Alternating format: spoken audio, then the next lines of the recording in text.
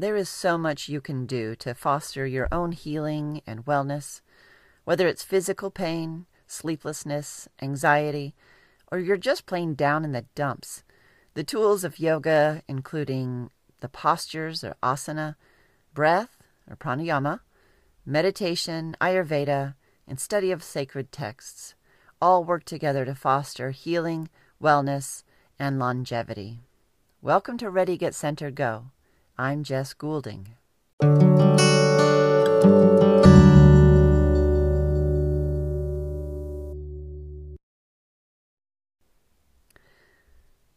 There is so much you can do to foster your own healing and wellness, whether it's physical pain, sleeplessness, anxiety, or you're just plain down in the dumps.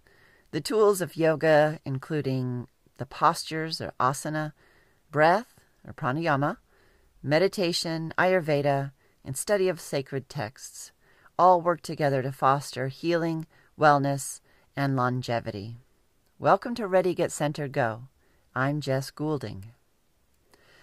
Recently, I was interviewed on the podcast Know Your Truth with Erica Marcoux. We had a really great conversation about agency, one's ability to heal oneself, and the power of yoga therapy in that healing.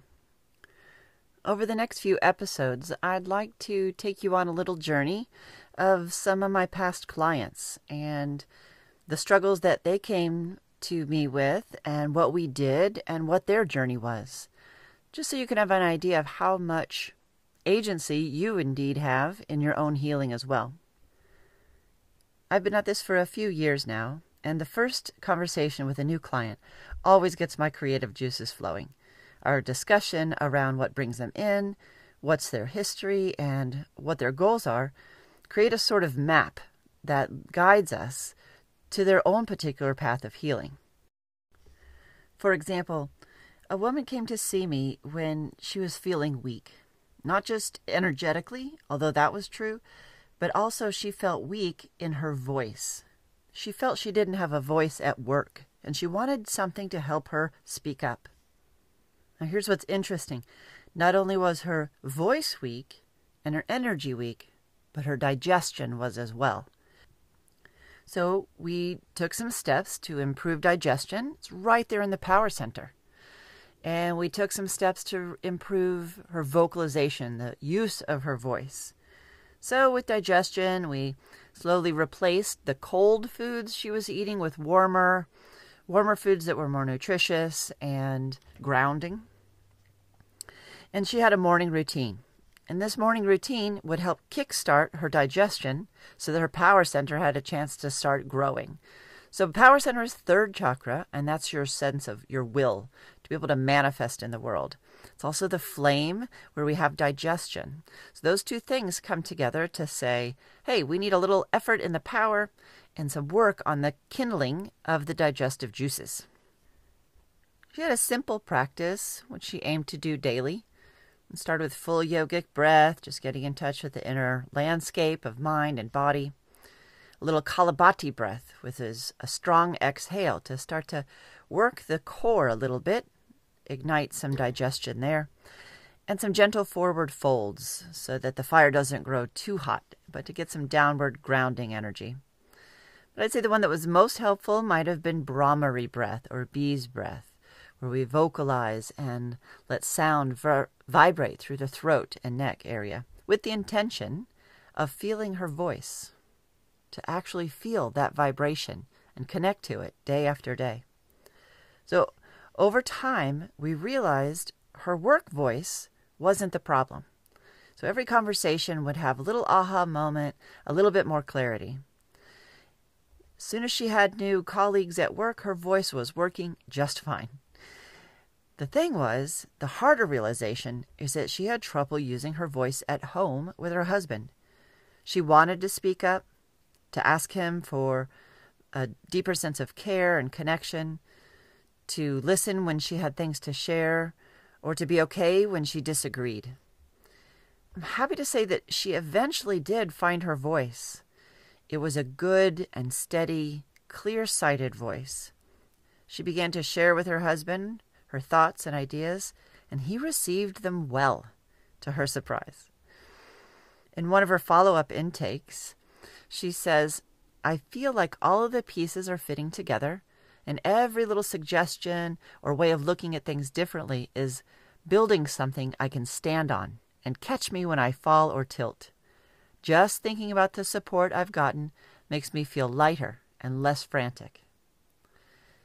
This is my job, support, so that those who I'm working with can feel lighter and less frantic. When you have that sense, you have a better chance of really tuning into what's happening within you and start to move your life's work towards your intention, whether it's to vocalize more deeply, manifest something in the world, or even just have a little more fun. So the fifth chakra is where the voice resides. And so I'm going to take you on a little bit of a Brahmari practice here. So wherever you are, whether you're walking, sitting, standing, you can do this. Brahmari has lots of benefits, including better digestion, better sleep at night, and clearing out blockages around the area of fifth chakra, speaking your voice, speaking your truth. Anyone who comes to me with neck tension, shoulder tension, and jaw tension is likely going to walk away with a practice of Brahmari. So we can do this together now. But first, tune in with a little bit of full yogic breath. So if your hands are free, place one hand on your upper chest, one hand on your low belly. And just be sure that you're breathing in the right order. So there's something called reverse breathing, where one would suck in their belly as they inhale and push it out on the exhale. It's reverse breathing, and it can become a habit that's hard to overcome, but it's worth it. We really need to let that inhale soften inwards, diaphragm lowers, and the abdomen can soften and poke out a little bit. Then the exhale, intentionally draw the low belly in. So the inhale fills first the upper chest and upper back, then the side ribs, then the low belly all the way down, and then exhale draws in the low belly. Give yourself a couple rounds of full yogic breath wherever you are and whatever you're doing.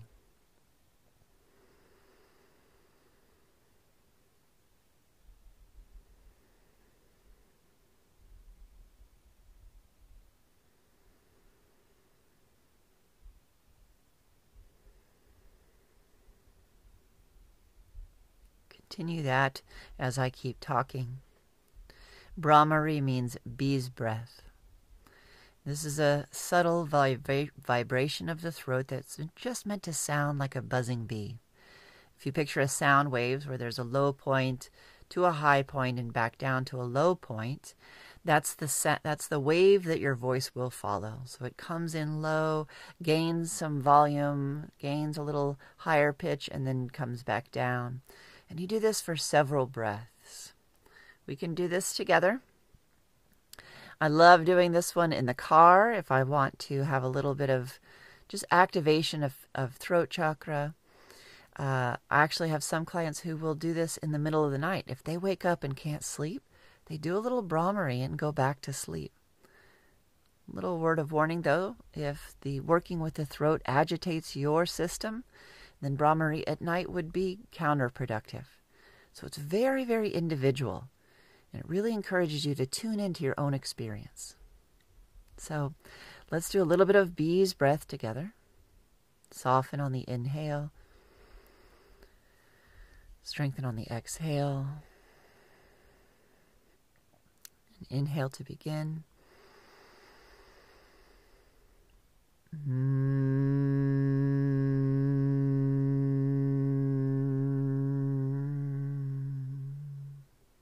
Keep using the belly to draw in as you buzz. Breathe in.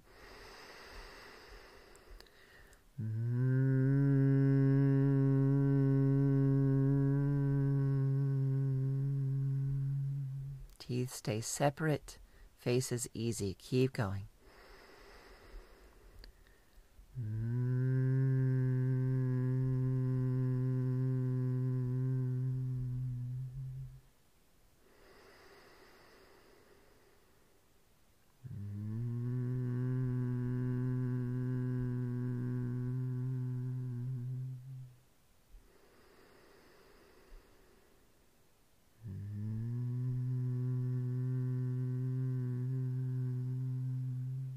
How about one more?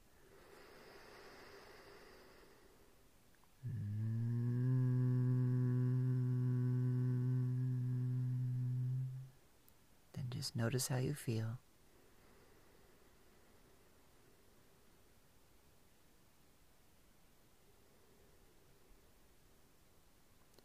You might notice many things. One might be a greater sense of calm. The other might be agitation. This is information.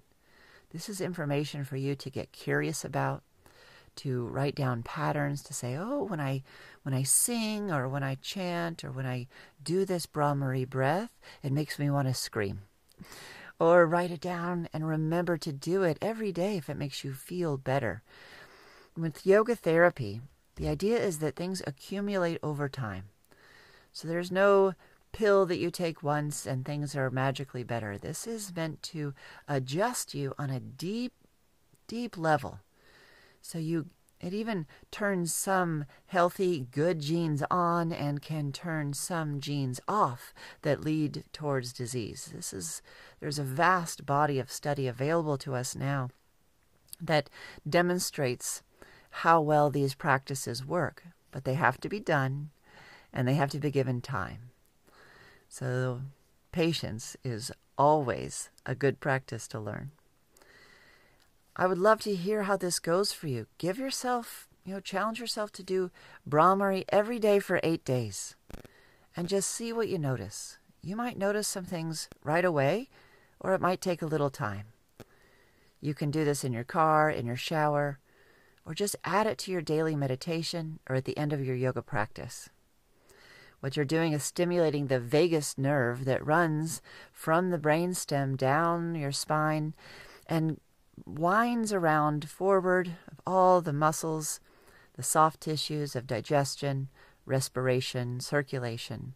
So it's a good practice of stimulating your internal body workings. If you're interested in knowing more, then we could have a discovery call. I now have a yoga therapy page on my website at jessgoulding.com.